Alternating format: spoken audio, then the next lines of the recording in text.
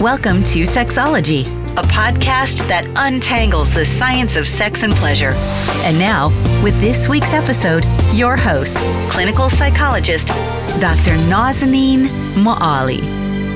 Hello and welcome to episode 107 of Sexology Podcast. I'm your host, Dr. Nazanin Moali. One of the requests that I get often from you guys is that you want to learn more about how you can manage your compulsive use of pornography. Some of you guys shared with me, emailed me, you guys told me that you feel it's impacting how you perceive your partner.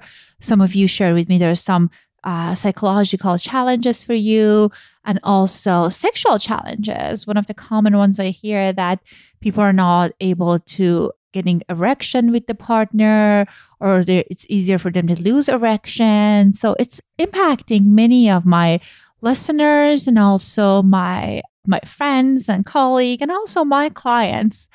Our guest today is Wendy Maltz, a licensed social worker.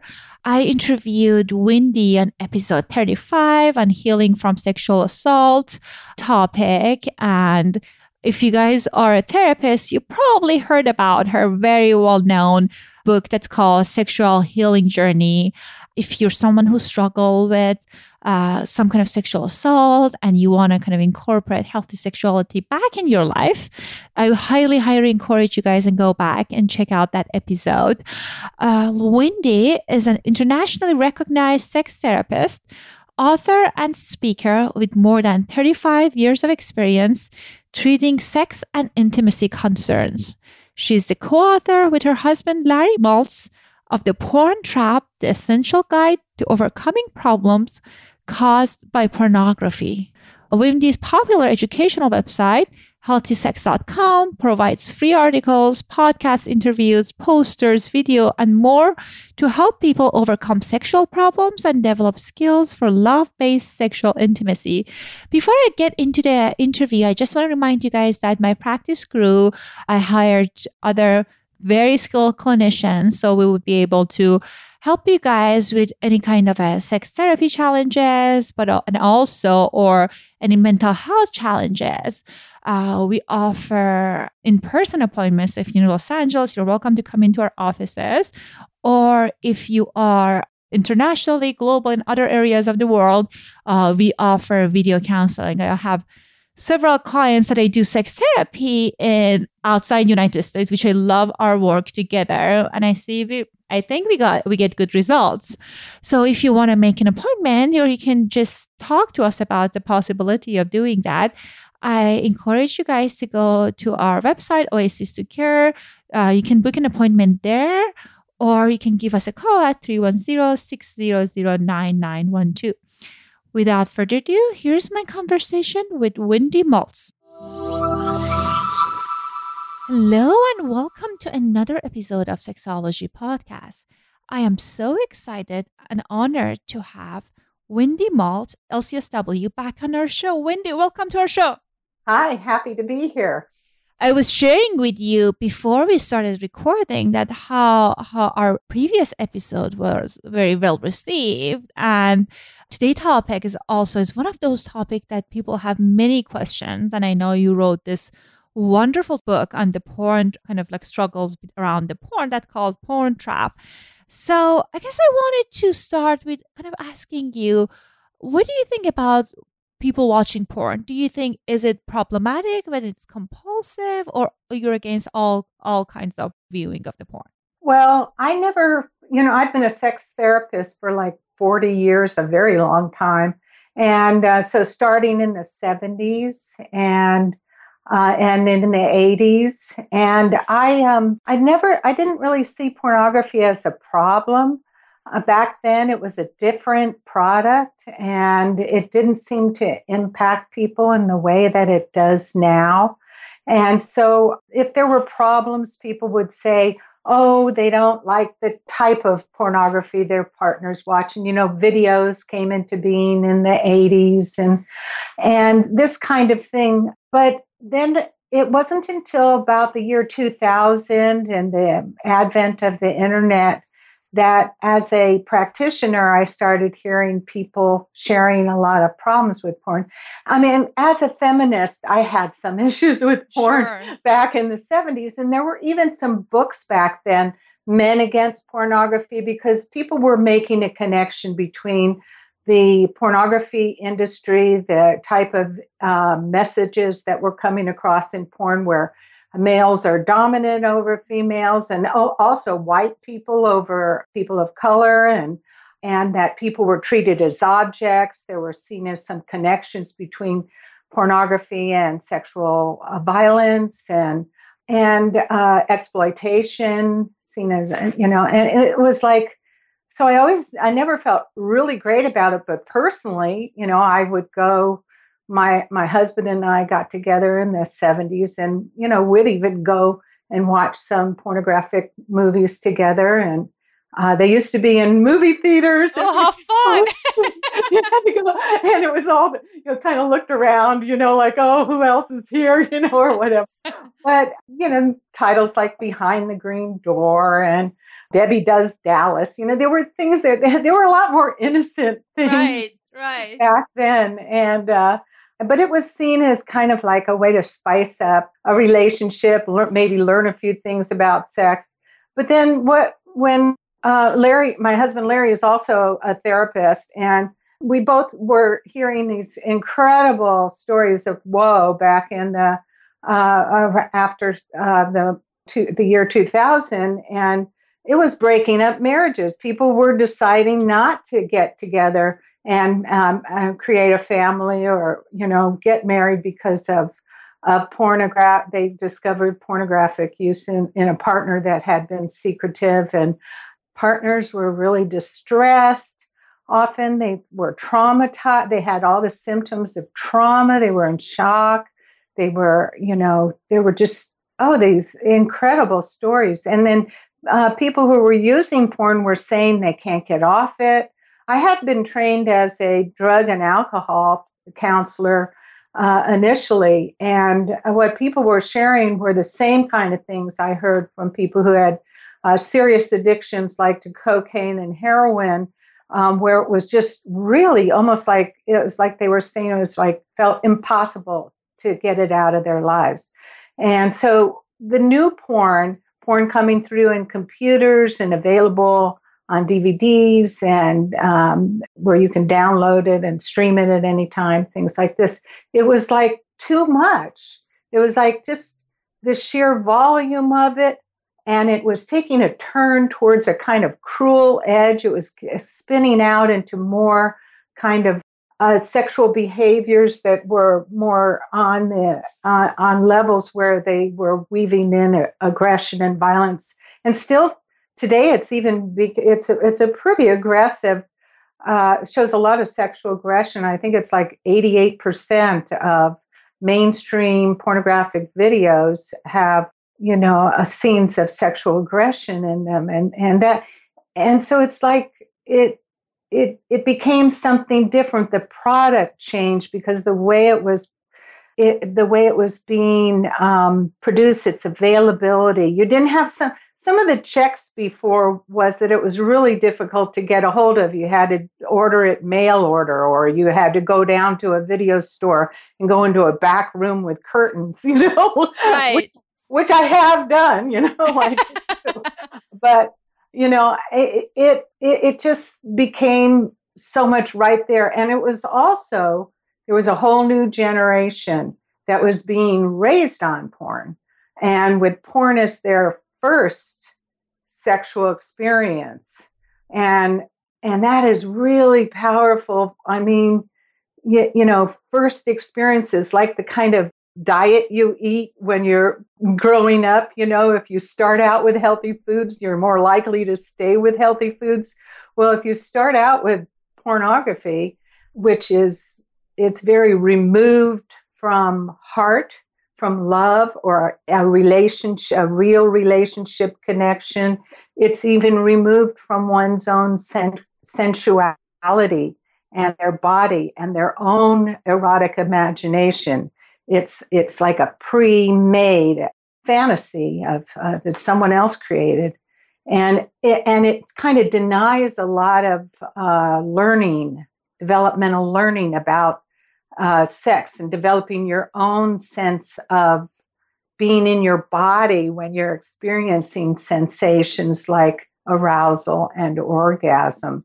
So it's sort of a takeover of a commercial product of the natural sexuality. I mean, we're all impacted by our society and the culture and what we see in television and movies and all anyway. But this kind of like training and conditioning and habituating the thoughts and the desires to a product that is geared towards financial gain of someone else, Right.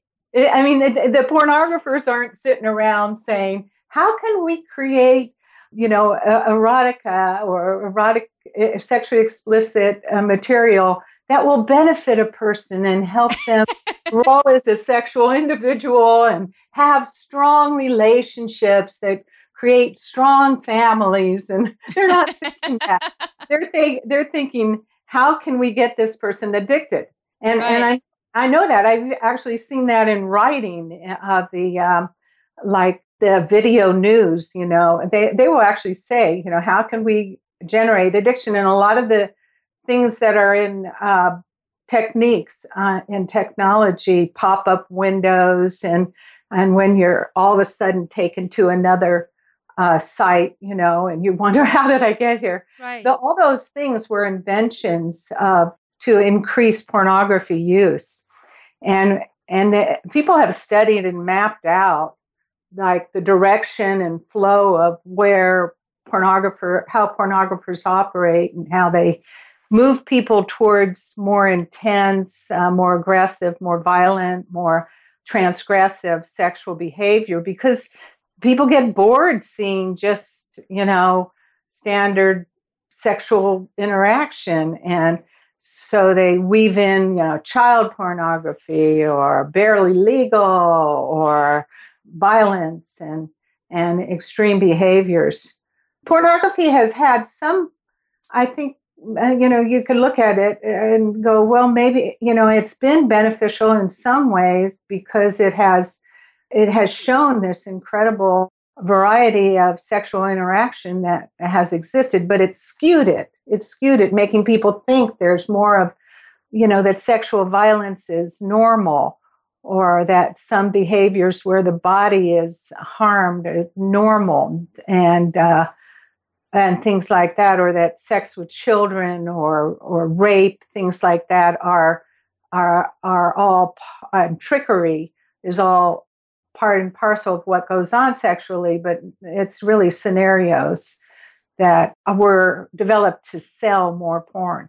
Right. And I think there are, as you mentioned, I think there's two main part that I can see is very problematic. One part is accessibility, as you mentioned. Like I remember back in my mom's time, and when I was even younger, it was like you had magazines, or you had just one video that that was it. But right now with this new technology and algorithm and all of that, they're constantly collecting data in a sense that they think, okay, what's your erotic template? I can give you 10 more of these videos that are exactly about how you're going to get turned on. And it's just hard to say no. Like if it was if someone was constantly serving me my ideal, like the yummiest food that I would love, and it would be hard to say no. And I think that's one part of it. And the other part, as you mentioned, is the sex education piece that many of the youngster ones using. That's the only information they get around sexuality. And as you mentioned, that they get wrong information about how their body works. For many women, they feel they're broken because they don't climax within first 2 minutes of penetration. So there's so many misinformation coming from porn. So I can see that those are the kind of some of the challenges as you mentioned. Yeah.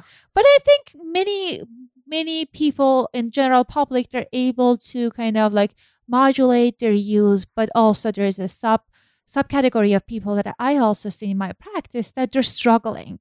They're kind of watching porn several hours, as you mentioned, similar to addiction to alcohol and substances. I work in that field as well.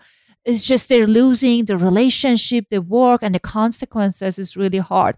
So I'm kind of curious, what are some of the consequences that you throughout the year noticed that people's kind of compulsive view of porn cause? Well, pornography can cause a multitude of different kinds of have negative effects. And I just want to back up a little and say, I think that there are studies show that there are between like 8 and 15% of people who use porn will develop a very serious compulsive problem with it. Wow, and that's a big number.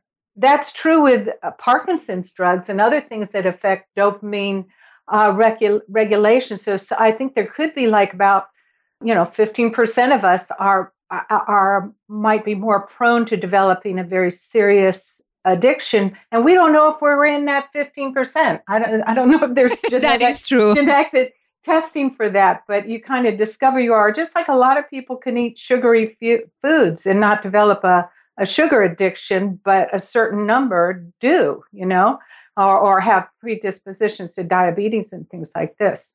And so that's the scary thing. Also, people can go through periods in their life where they're not having a problem with porn and then slip into it suddenly or just cascade down into it. And so it is geared towards developing that addiction. So what I found a lot of times is people would say they did fine with it up until they started into looking at this particular genre of porn, or they up until they got a mobile phone device, and 70% of all pornographic viewings happening now on mobile devices because it's there 24/7.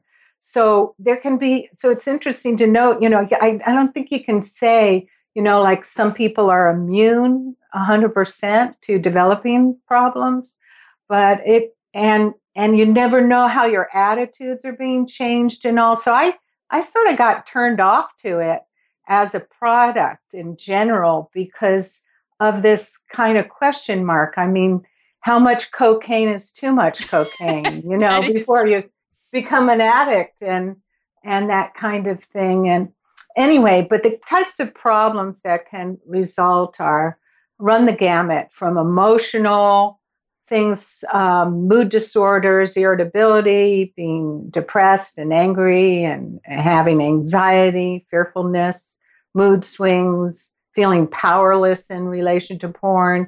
I mean, some serious psychological stuff, Right.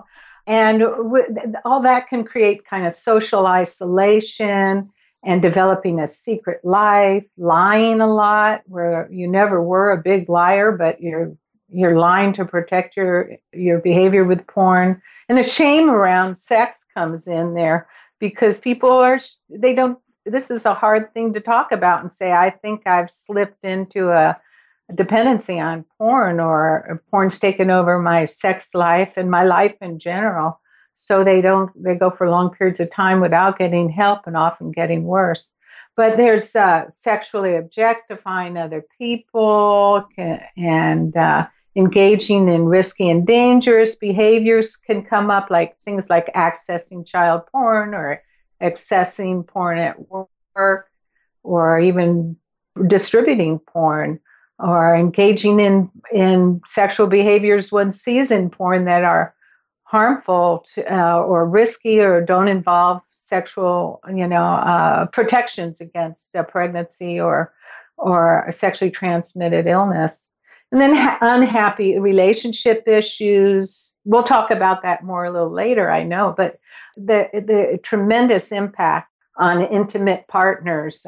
Some are cool with the porn use, especially when couples watch it together, and that's the only kind of access they're doing is things they've agreed on and that feel appropriate to their values and all.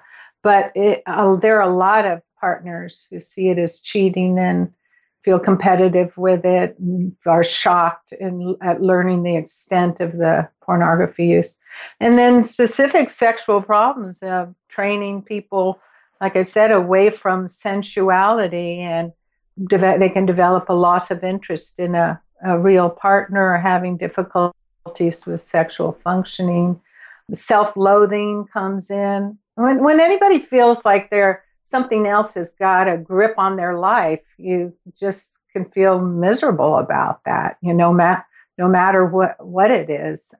And then people can end up neglecting important areas of life and, compulsively using and actually getting addicted to porn where they crave it or feel out of control with it. They can't stop. They're unable to discontinue despite the negative consequences and serious consequences they're experiencing. So there's a lot. I have this really neat poster that's for free on the website, healthysex.com, and anyone, you can download it. And I know there are a lot of people, college students and sometimes parents with their high school, with their kids, but also people who are wondering themselves if they have a problem. It's kind of like those things that come when you buy a prescription drug and they say these are all the possible negative side effects. It's called the hazards of porn. And I've listed that all the range of serious problems that can result from porn use. It doesn't mean it's always going to happen. And it doesn't mean it will have to happen or whatever, but these are the kinds of things that can happen. And what you can do is you can look at that poster and you can go, okay, am I moving in this direction? Or am I, pretty cool with my porn use? And, most people who are using porn without it creating problems, they're very specific about what they will allow themselves to see and how much. It's kind of like with drinking or with marijuana use or other drugs, things, it's like if the person's got it in ranges where it's not really conflicting a lot with their personal values, it's not conflicting with being able to do the things in life that they like and with their self-esteem, it's not bothering a partner, and it's not creating this world of dishonesty, then, those are sort of the conditions where people seem to be able to manage it. And in some ways it can, spice things up a little bit or give people some new ideas depending on, who's making the porn and what, right. And what the values are in it, how, what the gender messages are in it, and how is sex looked at in it. Some pornography is of loving couples, or people who at least have respect for a partner. Right. And I think it's important, as you mentioned, being kind of an informed kind of consumer. And sometimes the challenge is not only like one person or even only with the partner that they have. Many moons ago, I had these clients that he was sharing with me that growing up, his father was absent and he was just like not around and cold and like always in his room.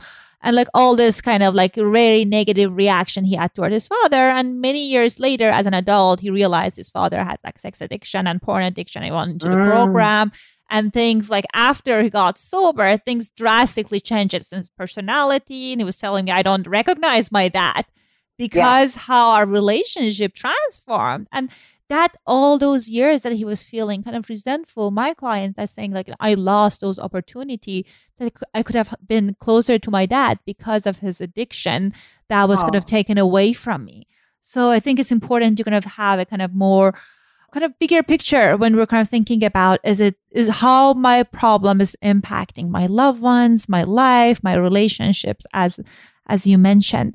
So I guess my other question is if people notice they kind of have a problematic relationship with porn, what are the steps that you recommend them to take in order to quit this unhealthy behavior? Well, just recognition that denial is kind of the first state most people are in, where they might have a sense that something is wrong, but they're not really looking at it. So they can go into it's hard to get to that place where you recognize that that this is having a serious effect on me and I need to take some steps to change. But, coming out of isolation, talking to someone else about it, a trusted person, getting involved in a treatment program can be important, creating a porn-free environment.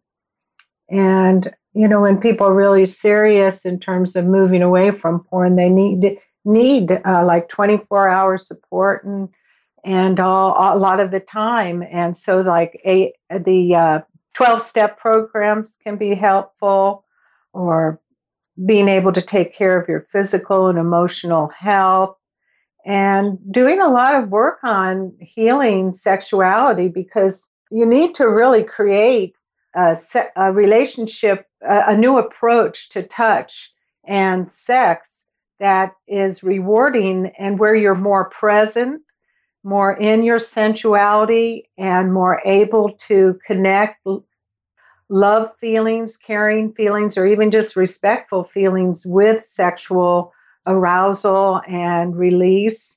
So developing one's sensuality and developing these new approaches to sex can be a very key part of healing. So there are important steps, but in general, people often start out with pretty low motivation and ambivalence about taking steps to heal. They don't want to see it as serious a problem as it is, and it's often not until someone hits bottom, they get caught, or they lose their job, or they get into trouble with the law for like accessing child porn, things like this, that they go, oh God, I really need to stop this. And sometimes the consequence is that they are having trouble with sexual functioning, which we'll talk more about. And that's pretty scary when you can't get enjoyment out of sex anymore. But the important thing is when people do make that commitment and they recognize they have a problem and they get help and support to move away from it, and they come out of isolation, that there's incredible healing can go on. In our book, The Porn Trap, Larry and I devoted half of the book to recovery and how to do it, and how to deal with relapses and things like that, and how to avoid relapses too, and how to strengthen and heal an intimate relationship that's been impacted by porn. And there are touch exercises in there. We get really good feedback from people in terms of how beneficial those sections on recovery are. But it takes that commitment, takes that recognition that I can't pretend this hasn't got a grip on me. Awesome. So what I'll do is, guys, if you're interested to get a link to her book, you can find it in the show notes. Wonderful book. I really highly recommend that. But I also wanted to talk about the question that one of your audience sent you, and you were gracious to share that with me. And I think kind of captures what I hear a lot from the partners of individuals who are struggling with porn addiction or out of control relationship with porn. So I'm going to read the question, and I'm very excited to hear your response. So for our listener, here's the question. We call the person Janet. My husband cannot get an erection, maintain his erection or orgasm unless he fantasizes about porn or other women. He is in recovery from porn addiction, 1 year porn free. Yay, that's awesome. But if he's continuing to fantasize, is he really sober? I feel so hurt that he's continuing to need these images when engaging with me. I have lost all desire, give myself to him. And yet I feel sorry for him too. Am I being prudish to want him to stay present with me? And what should we do about it? You can really, in this email, like we were saying, it came to me this week when I knew I was going to be on the podcast, and this woman we're calling Janet wanted us to address this on a podcast interview. So the timing was just amazing. But I really feel for what Janet is going through, and I've heard these sentiments from many partners of people with porn addiction problems. So even though she knows her husband is addressing the issue, they still have this, it's impacted their sex life, and they haven't, and his sexual functioning, his ability to get sexual arousal. There's a problem called porn-induced erectile difficulty, and it's been identified, PIED, and it's a little controversial, but because some people insist it's not caused by porn, and others say, hey, they're writing in on all these, to these internet sites and saying, I have this problem and it's real. And we're hearing it a lot from people who are trying to get off porn. And often it resolves itself once they get away from the porn. But like Janet is saying, he's sharing with her that, he still needs these fantasies to get aroused, and that he's maintained the porn use in his head. So it has taken over his erotic imagination, and he hasn't, it sounds to me like he hasn't spent time developing new arousal patterns and developing his erotic imagination. I had written a book with Susie Boss. I have a book called Private Thoughts, Exploring the Power of Women's Sexual Fantasies. I did a lot of research on sexual fantasy. And even though that book is geared towards women, a lot of the principles are true for men. We have chapters on healing unwanted sexual fantasies.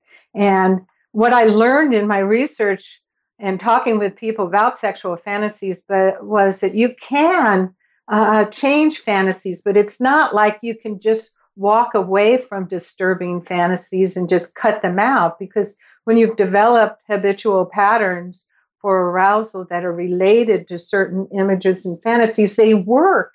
And they, and they've been reinforced with the biggest opiate release your body can do, which is an orgasm, And so you have, it's kind of a process that involves a lot of self-compassion. For Janet, I hope she can develop compassion towards her husband more. She has some there, but, to develop and realize this isn't an easy thing to do, to shift over. If I was to see, when I was counseling, if I was to see a couple with these issues, the kinds of questions I might ask would be of the man. Does he find himself, what direction does he find himself going over time?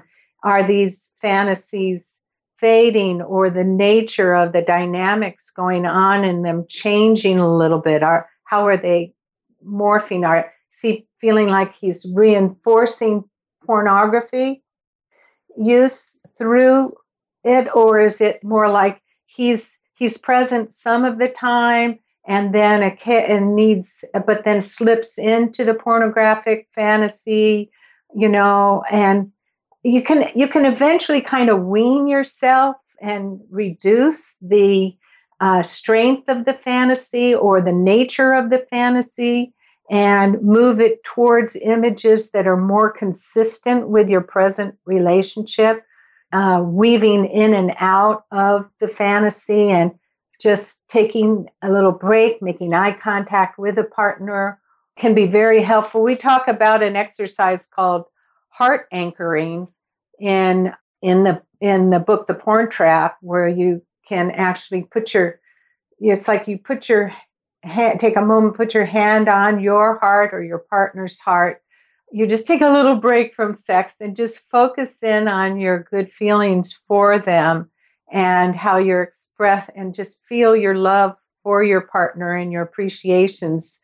And just weaving in that kind of an interaction can help really change it, and can change it for the partner too.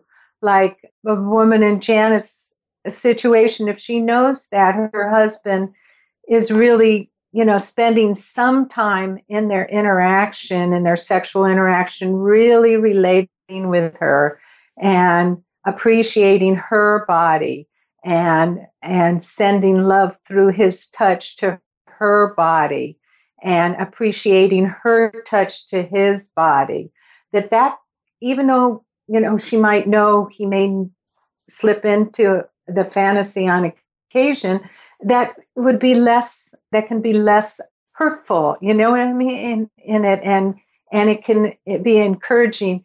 We don't go for 100% change, and you can't like slam yourself for reactions that were conditioned in over years of time. It doesn't mean he's bad or is even less committed to his recovery if he if he uses some of those fantasies.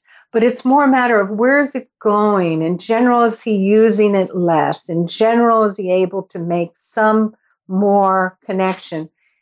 And doing other exercises to increase where he is more like tuned in, even those early like sensate focus exercises. Actually, I was thinking about that. Yes. Yeah. Perfect. Where you're laying there and your partner's massaging you and you're just feeling, the sensations and massaging your genitals or your breasts, and you're learning to communicating. Things are slow. It's in the present, and just doing some of those basic or tantric sex can be very helpful. The practices, and I know some addicts who moved into learning about tantric sex, and it's been a window into a whole new dimension on sexuality where they are relaxed and present and more sensual.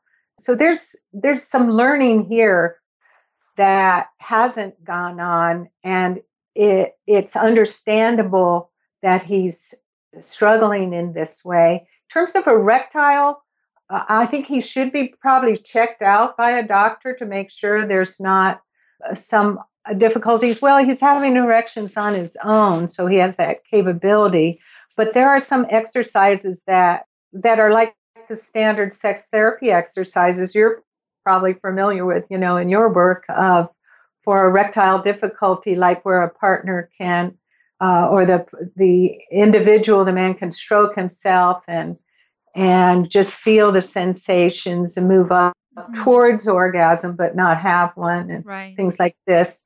And if he can do that with just kind of breathing and just feeling good sensation coming in, whether or not he's getting an erection, and then his partner stroking him, but being able to stop, like if pornographic images are coming in, just take a little break, just put it on, try and sweep those to the side and move back to skin touching skin and how nice that can feel, and breathing into the sensation and making a sound with the sensation, a moan or something.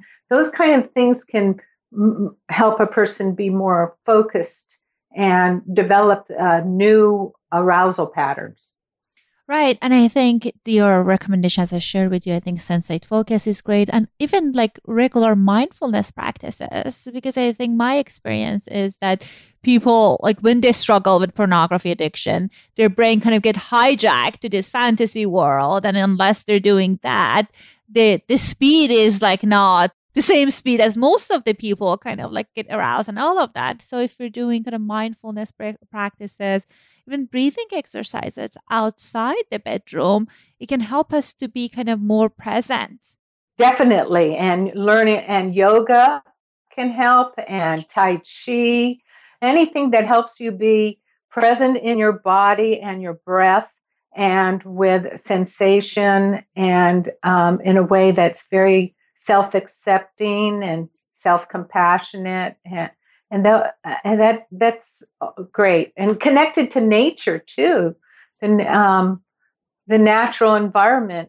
There's some exercises back from the book, The Sexual Healing Journey, where you, like the sensory basket, just learning to relate to a basket full of, different things like a feather or an orange or an interesting feeling smooth rock or something, and where you're actually just focusing in on things and being present in interacting with things in your environment, those are really good preliminary skills for being able to enjoy sensation sexually and eventually develop arousal patterns.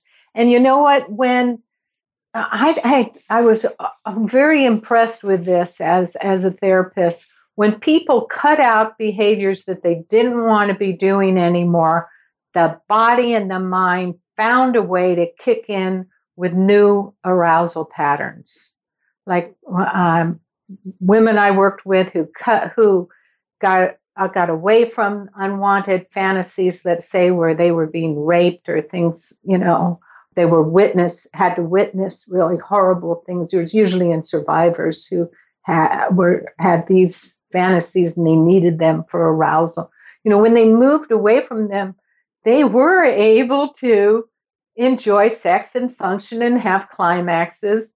It wasn't this instant thing they could take, like, to get this immediate reaction, but but the body kicks in. I think we naturally want to feel pleasure. Right. and enjoy ourselves, and enjoy our partner.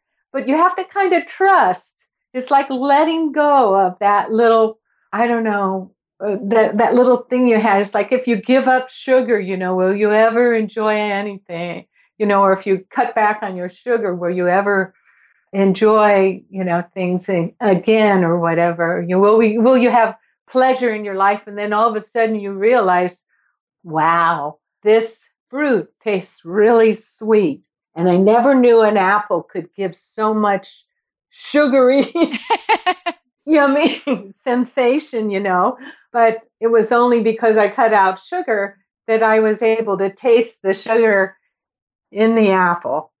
You know what I mean? So that's what happens. We switch. We end up being able to appreciate new things, but you have to let go of that old candy bar first. Right. And I think my heart, as you mentioned, goes to Janet. This is a really, really hard work. And I know many people, like just in marriages, that's kind of like end up in divorce because it's hard to go through the work of recovery with your partner. And I guess kudos to her that kind of like help it, like kind of she stayed with him all like through recovery. And now she is trying to sexually reconnect. And I think that is a tough place, but I'm glad that she's brave enough that she's going there and she's giving it a good shot. Right. And I think, it's not he's not a bad person. It's not his fault. He's, like I said, we have it's important to step back and look at this bigger picture. We have this product that's come into our society, into our world that is very potent. And it can take over some people's sexuality. And that's what it's geared to do. It's just doing it. And there are no warnings. We don't have public service announcements saying pornography can take over your sex life in ways that you might not like, Right. We don't have this kind of thing. And so, and we're not talking about it. There's so much shame around talking about porn, being active porn use. I mean, it's joked about and masturbation's joked about, but it isn't really like, well, what is actually happening with you? Oh my goodness, that's actually happening with me too. And I have a teenage son that, if some people are having teenage sons who are getting into serious behaviors, and where they're having erectile difficulty and things like this.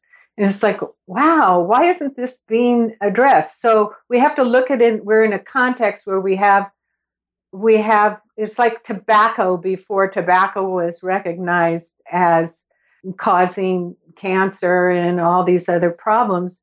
There's a silence, a shutdown that's on it, and corporations are making money off of people, and they don't want to really let people know about the serious impacts of porn. And even a lot of therapists are in denial about it too, I think. Right. I can certainly see there are, at least even in my practice, even this is a sex therapy, it's not necessarily addiction practice, that many people are struggling and it's impacting the relationship. And many people are desperate for solutions. So that's why I think books like yours is a very good place for people to get the information they need. So we're toward the end of our time, but I know you have this wonderful website and you have books and all of this great information. So if our listeners want to get a hold of you, Wendy, what would be the best way to check out those contents? Well, I think, through healthysex.com, there's a contact page there. I can't give personal advice to people, but there is a resource page. And there's lots on the website, free articles and posters and videos and information. I think they can get a lot. I'm retired now from counseling, so I don't do that work in terms of private practice. But there are a lot of other people out there like yourself. Thank you. who are addressing these issues in very helpful ways. Yeah. And I think even that you mentioned that you don't provide individual coaching or counseling right now, but I think in your website throughout the years, you have this kind of accumulation of great resources. You've done multiple interviews. You have lots of books and resources. So I think it's going to be helpful for many of our listeners. I encourage them to go ahead and check out the website, and I'll make sure that if you were not able to take notes, you can find the information on the show notes. Wendy, thank you so much, as always, being so generous with your time and your experience. And we are very grateful to have you. My pleasure. It's a joy to talk with you. Have a good day. I hope you enjoyed my conversation with Wendy. And if you really want to learn more about her strategies on how you can overcome your problem caused by pornography, please go ahead and check her book. As I shared with you guys in the past, I work with many clients who are struggling with compulsive viewing of porn.